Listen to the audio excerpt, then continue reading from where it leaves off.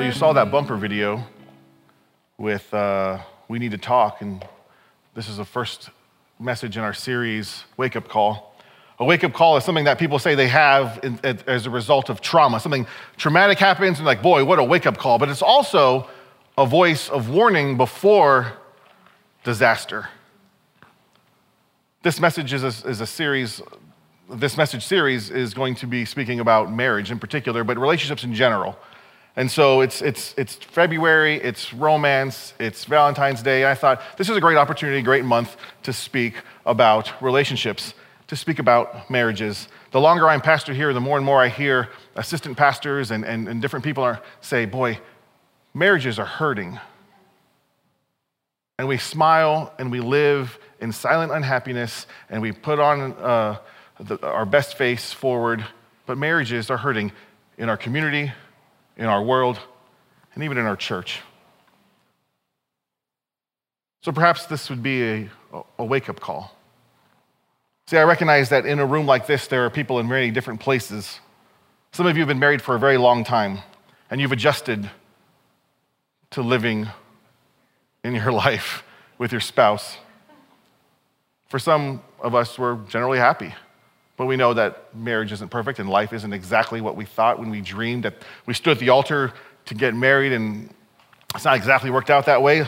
Others, we've settled into silent unhappiness, which is interrupted by the occasional comment that's meant to jab at the person who mostly irritates you.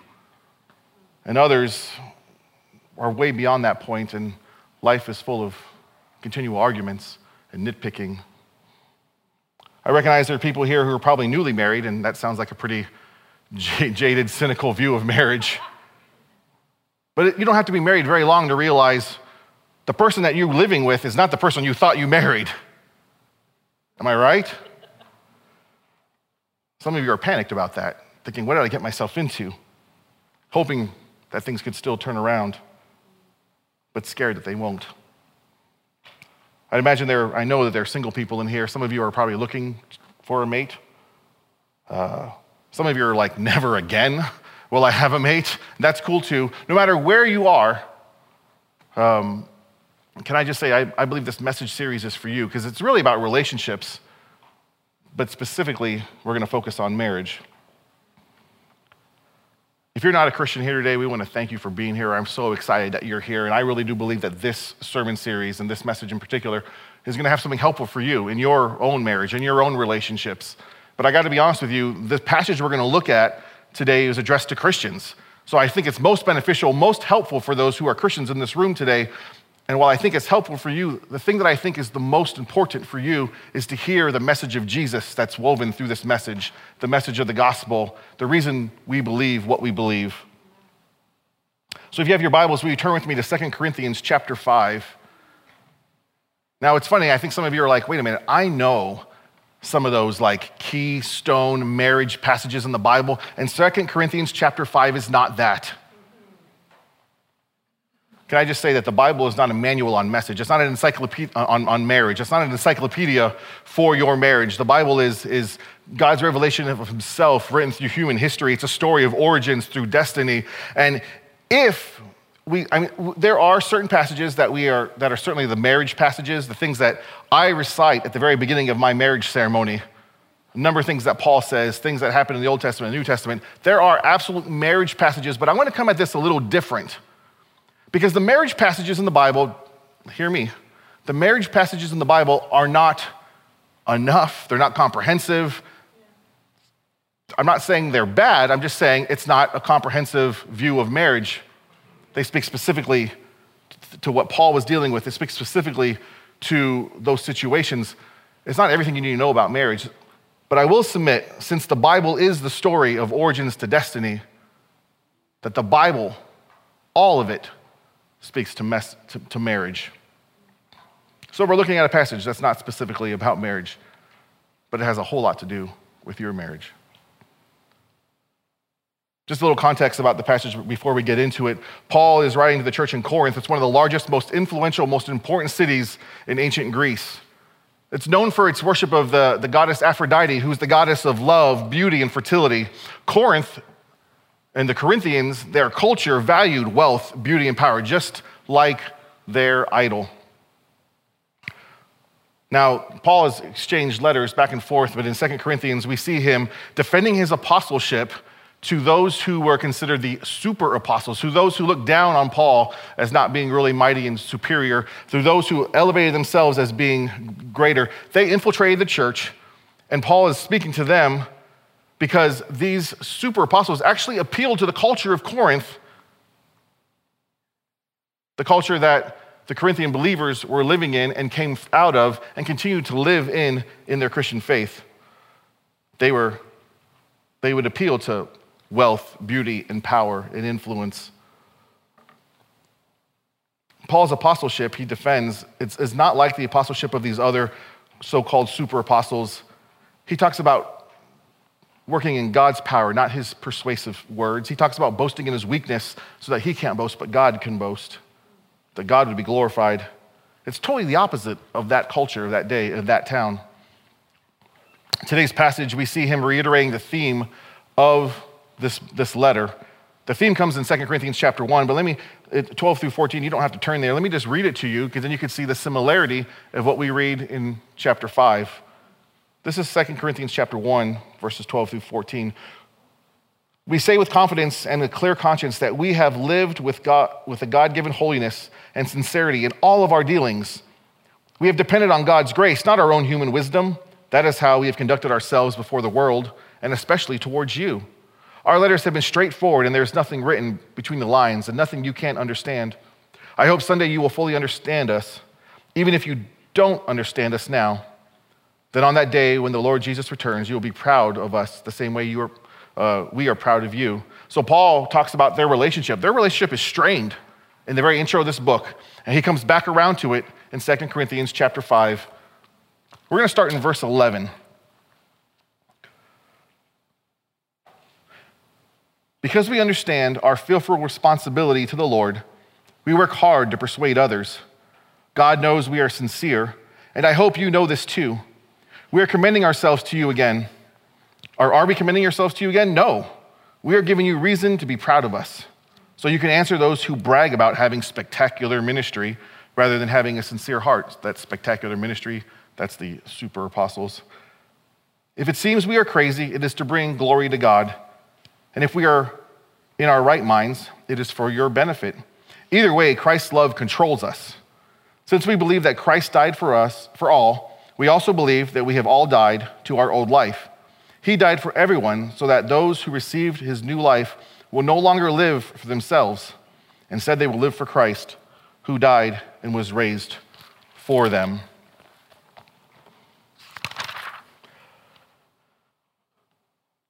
You're probably wondering, like, okay, Jerome, you already admitted that this wasn't a text about marriage, but what does that have to do with anything? Well, let me just walk through the passage really quick. Verses 11 through 14, the very beginning of 14 at least, we see Paul saying that he understands that his ministry is God-given. It's a responsibility before God. He says, God knows that we are sincere. He's got my back. I hope you know that we're sincere, that you would have my back. As opposed to those who brag about having a spectacular ministry rather than a pure heart. He says, and it might sound like we're crazy, and if it sounds like we're crazy, then just know that it brings glory to God. Our craziness is glorifying God, but if it sounds like we're in our right mind, know that it's for your benefit. Either way, it's not for Paul's benefit, it's for God and it's for them. That's Paul's ministry as an apostle, for God and for them, not for self. What's his motivation? For their benefit and for God? The very beginning of 14a. Therefore, Christ's love controls us. It's the love of Christ that motivates Paul to do what he does. Look at me with verse 14 through 15. Here, Paul explains the implications of Christ's death. Christ died, all have died to our old life, and those who believe are given a new life. Let me read verse 15 to you. He died for everyone so that those who receive his new life will no longer live for themselves. Instead, they will live for Christ. We have passages like this in Scripture that are very similar. Romans chapter 6, verse 4, for we died and we were buried with Christ by baptism, and just as Christ was raised from the dead by the glorious power of the Father, now we also may live new lives. Again, you're thinking, okay, Jerome, why are we in this passage? What are we doing here? This verse deals with salvation. This is a theological text. It's not a relationship text. This has nothing to do with marriage, much less any kind of relationship. This is, we've died with Christ, we're raised to new life. This is understanding of my salvation. Why are we here? Take a look at verse 15 again. We see a contrast between the old life and the new life. Those who believe are given a new life in order to do what? Live for Christ. Because we have died to the old life and no longer live for self. No longer live to the self. The death that Paul is talking about is a death to self, a death to sin, the flesh, the old life. Remember, Paul is speaking to a church of vanity. A church with believers who are still enslaved to self. Yes, they've been rescued from sin. They're no longer slaves to sin, but they're definitely slaves to self.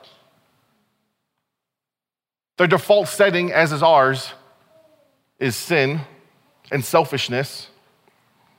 See, Christ's death is more than just punching your ticket to go to heaven. It's designed to change the way we live in the here and now. And in a culture like Corinth that valued self-promotion, self-fulfillment, self-indulgent, someone who lives for Christ is going to stand out. And he's calling them and he's urging them to stand out by not living like everybody else in their culture, to live for Christ and not for self. One commentator said this, those who live for Christ and give up their own rights for the good of others, those who live for Christ and give up their own rights for the good of others, and they do not insist on having their own way. Give up your rights for the good of others and do not insist on having your own way. Some of you are going, oh, I think I know where Jerome's going with this. Maybe this is a relationship passage after all. Dying to self, not insisting on your own way. See, I look at a passage like this and I think we are Corinthians. I mean, there are striking similarities between our culture, 2021, Hamilton County, Indiana, or just the USA in general, and Corinth. There's some great similarities there. But regardless of any time or place, socioeconomic status, the human heart has similarities to those in Corinth. Is that we are born into sin, we are slaves to sin, in need of rescue. As Christians, we've been rescued from the slavery to sin and brought into God's kingdom, yet on a day-to-day level, we can easily still live for our own kingdom. Surely I'm not the only one. I know I didn't get an amen for that because nobody really wants to admit that. But everyone in this room who believes what the Bible says knows it's true of you and you. The problem is we don't really sometimes believe it's true of ourselves. We are no longer slaves to sin, but yet we still sin. We have not arrived. We are still being transformed into the image of Christ. We are saints who sin. We are saints because of Christ's righteousness, which has been given to us. We get his credit, but yet we still have a sin issue. And we need God's grace. We need rescue. Not just the day that we became Christians. We need rescue every single day. We need grace every single day, just like we did when we first believed. And the moment we forget that, then we are absolutely living for the kingdom of self, sitting on the throne of the kingdom of self. The old life was living for themselves. The old life was living for self. It's selfishness. And I don't know if you know this, but selfishness is really a problem in your marriage. It's not going to do good things for your marriage. Does somebody have a testimony of how selfishness has blessed your marriage? I'd give you the microphone right now. Let me hear it. It's problematic. If there's one thing I want you to get from this entire message, it's this, that your marriage's biggest problem is that you are a sinner married to a sinner. And if you're not married, your future marriage's biggest problem will be that you are a sinner married to a sinner. And if you look back on the marriage you used to have, wondering what happened. You were a sinner married to a sinner. That's the biggest problem. You both bring something into your marriage that is destructive to your marriage, and that is sin. Let's talk about sin and marriage, just our sinful state of who we are. The moment we were born, I say this in premarital counseling, I say I don't believe in marriage problems. I believe in people have problems. We're born with problems. But then we have complicated problems because of other issues. But we bring our problems to our marriage, and that's what creates marital problems. If we can, I don't want to get ahead of myself, we can work on ourselves and grow in health and grow in the likeness of Christ, then we see marriage is strengthened, not because you're working on the actual marriage, but you're working on those who are involved and engaged in that marriage. Let's talk about sin. Sin is, first of all, selfish. Sin places you on the throne of your kingdom. Your kingdom's focus, your kingdom's motivation, your kingdom's concern is shrunk down to your wants, your needs, and your feelings. One author said this: sin causes us to be offended by most offenses against us, and to be concerned most for what concerns us. It's about us. It's about me. You know what sin does in your marriage? It makes you antisocial, which sounds crazy because you're like, wait a minute, I'm living in a house with a bunch of people. How am I antisocial? You're really antisocial because if you're serving your kingdom, if you're sitting on the throne of your kingdom, because you're inherently selfish, you don't have time to love your spouse because you're too busy loving yourself. And what you really want is for your spouse to love you the way you love yourself. And if they do that, then you're going to have a happy marriage. The problem is your spouse feels the same way. And some of you are like, wait a minute, I love my spouse, Jerome. I don't question that. In general, I love my spouse, but I certainly live and interact in a selfish way, or actually, well, let's talk about it this way. If you define love as affection, if you define love as attraction, then sure, a lot of people love their spouse. But do you know that your selfish desires can produce attraction and affection? That's the kind of trophy wife I need. That's the kind of husband I want to pay the bill. I mean, there's just different things of what really serves your kingdom best. Maybe that spouse is, and so you feel an affection towards them. But I'm talking about love as defined by selfish or selflessness and sacrifice. If we're too busy loving ourselves, we don't love our wife or our spouse the way we should. Sin also dehumanizes the people in your life, including your spouse. The person you once found joy in just for being them, your eyes were really big and your heart fluttered, now becomes that person who most irritates you. They become vehicles. One of two things happens. Your spouse can quickly become a vehicle by which you get what you want, or they become the obstacle to getting what you want. But either option is a problem for your marriage. Think about it. If your spouse, let me just use it this way, if your wife is meeting your demands, your wants, your needs, your feelings, then you're quite excited about your wife, and you're going to feel an affection towards your wife, and you're going to show that affection. But when your wife becomes the obstacle to your wants and your feelings, you'll have a hard time hiding your disappointment and your impatience and your irritation.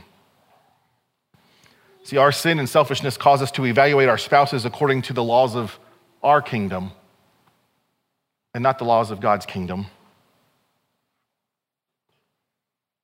How many of you get angry at your spouse because they violate a law of God? I get angry at my spouse when she violates the law of Jerome. And I know you think like, well, that's the pastor on some sort. Every one of us has that same power trip. Should it be the other way around? Should I be grieved when my wife violates God's law? Should I be more concerned about that than when she violates my law and my kingdom? Your marriage's biggest problem is that you are a sinner married to a sinner. A sinner married to sinner means you have a battle of kingdoms in your marriage. There's your kingdom, there's their kingdom, and then there's God's kingdom. If you're a Christian and you say, God, have your way in me, like the song we just sang this morning, there's God's kingdom. How does God's word shape your reactions to one another? How do you carry your cross in your marriage? See, God's grace exposes and frees you from your bondage to yourself. It's a competing kingdom. Your marriage's biggest problem is that you are a sinner married to a sinner, so what do we do, Jerome? What now? First thing I would say, and I'm going to actually give you these notes in reverse order. First of all, don't panic when the dreams that you've had for your marriage die. Don't hit the panic button, don't freak out, because when the dreams that you brought into your marriage die, it may just be the death of your own selfish desires, the death of your own selfish dreams for your marriage.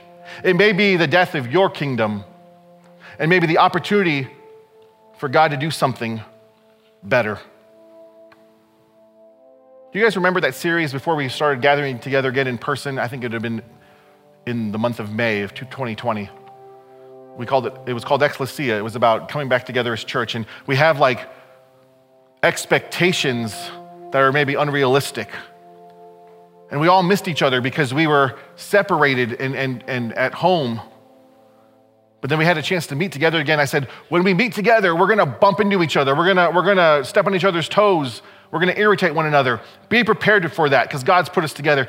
I remember my point that I applied to us back then. It still applies to us today. Back then, it was the ugly side of church as an opportunity for your growth and for God's glory. But the ugly side of marriage is also an opportunity for your growth and God's glory. See, the troubles that you face in your marriage may not be a failure of God's grace. It may be the grace of God towards you. I think God may be able to do something better when our dreams die. Maybe our marriage becomes a place of sturdy unity and understanding and love. Second thing I would say is this. Remember that you're married to a sinner. And before you amen too much, I'm going to get to you in a second. You aren't married to someone who's perfect. You know that theologically. You know that as a believer. You know we're born into sin. But yet when we get married, it's funny how shocked we are that we're married to somebody who's selfish. It's funny how shocked and disillusioned we can become when we realize that our spouse is a sinner. We discovered something, but we already knew it coming in. If you remember that you are married to somebody who is a sinner, someone who is not perfect, then you can become an instrument of grace. Unfortunately, I think many of us opt to be instruments of judgment and instruments of critique and instruments of punishment. You can opt to be an instrument of grace. God's loving, transformational grace extended through you because your spouse is still in process. One of the things that's beautiful to remember when you think about your spouse being a sinner is it actually makes the conflict that happens, the problems and the troubles in your marriage, it makes it a little bit easier to handle because you realize that the problems and the troubles in your marriage are not really personal. They're not necessarily intentional. They're just an overflow of being married to someone who's a sinner. The problems in your marriage being a result of the sin, weakness, and failure of your spouse. But I said, we're going to get to you too. If we ignore this fact and take it personal, if we forget that our spouse is a sinner who fails, if we have no grace, then everything that they do will become personal. And if it becomes personal, then you become adversarial. And when you become adversarial, you escalate the problem. It's not good for the marriage. But things change when we see our spouses the way God sees them. When we see them the way the Bible says that they are, rescued sinners who are still becoming. When you see your spouse the way God sees them, when you see your spouse the way the Bible says they are, or your future spouse, you can take those moments which would normally lead to anger and they become moments of ministry. One of my favorite definitions of grace is the face that love wears when it meets imperfection. I use that quote a lot when I talk about loving one another within the walls of this church and those out in the world.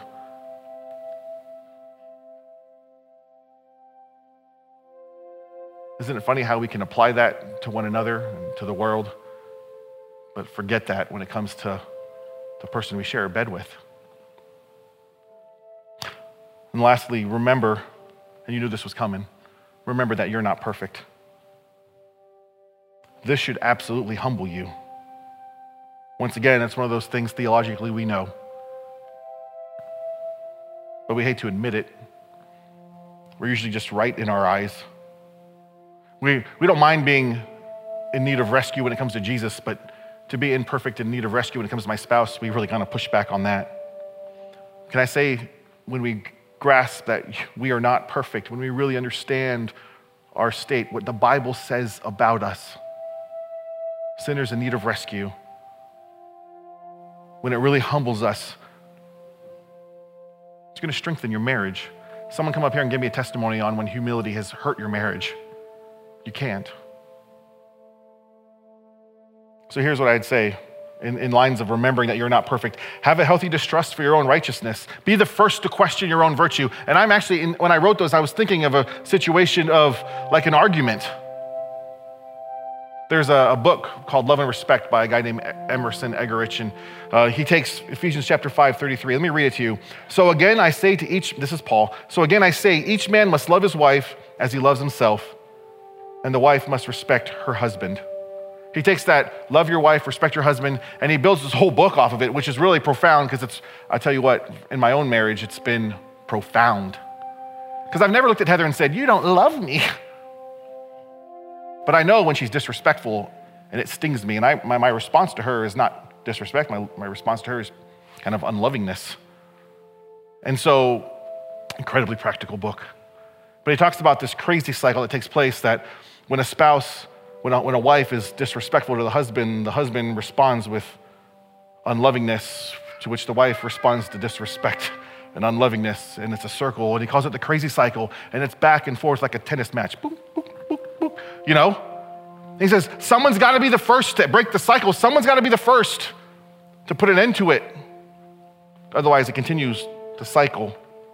If you're willing to question your virtue, that you may not be right, and even if you are right, that you don't need to be righteous about it, then you can stop the crazy cycle.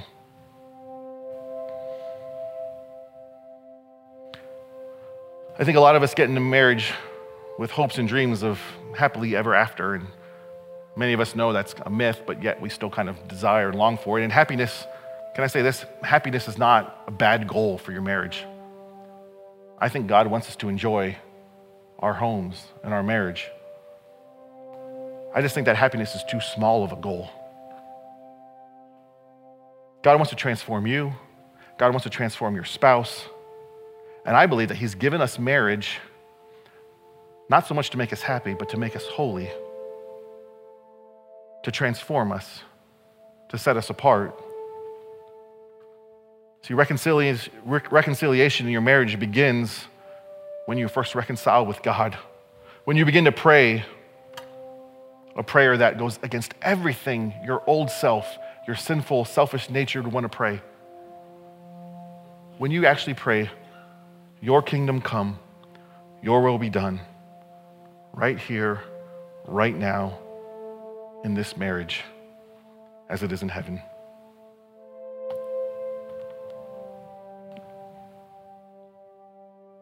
I started the service after we sang that song. I said, the reason we gather here today, and the reason we gather each week, is to be reminded of our great need of grace and rescue. And to be reminded that we've received grace and we've been rescued. There's humility and there's joy and gratitude. I believe we do that every week. At least we should.